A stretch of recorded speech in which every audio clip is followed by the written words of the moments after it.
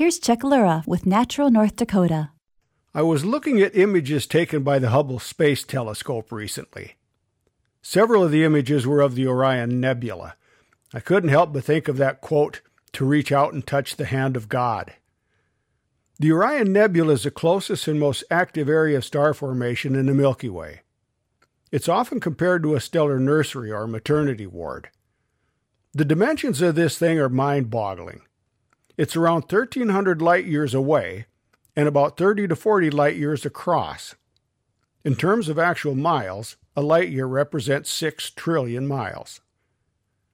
The Orion Nebula is the brightest diffuse nebula in the sky. It can be seen with the naked eye in the constellation Orion.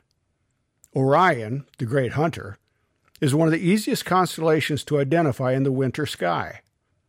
On a clear night, look up in the southern sky, roughly halfway up and perhaps a bit to the east depending on the time of night, and you'll see 4 bright stars forming a crude rectangle, oriented somewhat vertically. Within the rectangle, near the middle, are 3 prominent stars arrayed in a row, equidistant, dipping to the left. That's Orion's belt. A couple stars are visible in the hazy area a bit below the middle of Orion's belt, or his sword. The hazy area is the Orion Nebula. Orion, of course, was a prominent feature in early mythology of many cultures. A couple of myths about Orion have his death associated with a scorpion. So for his eternal safety, the gods placed him in the heavens well away from the scorpion, Scorpius. He can be seen up there with his 2 dogs, Canis Major and Canis Minor, fighting Taurus the bull and hunting Lepus the hare.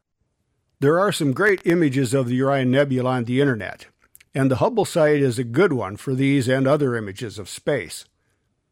I've put a link to the Orion Nebula images on the Hubble site along with the text of this Natural North Dakota. So look up at Orion the next chance you get. And while you're at it, take a good long look at the Orion Nebula and ponder this. The light you see from the Orion Nebula has been traveling through interstellar space for some 1,300 years before finally landing in your eye. I'm Chuck Lura. Natural North Dakota is supported in part by the NDSU Central Grasslands Research Extension Center. Subscribe to the podcast or find past episodes at prairiepublic.org.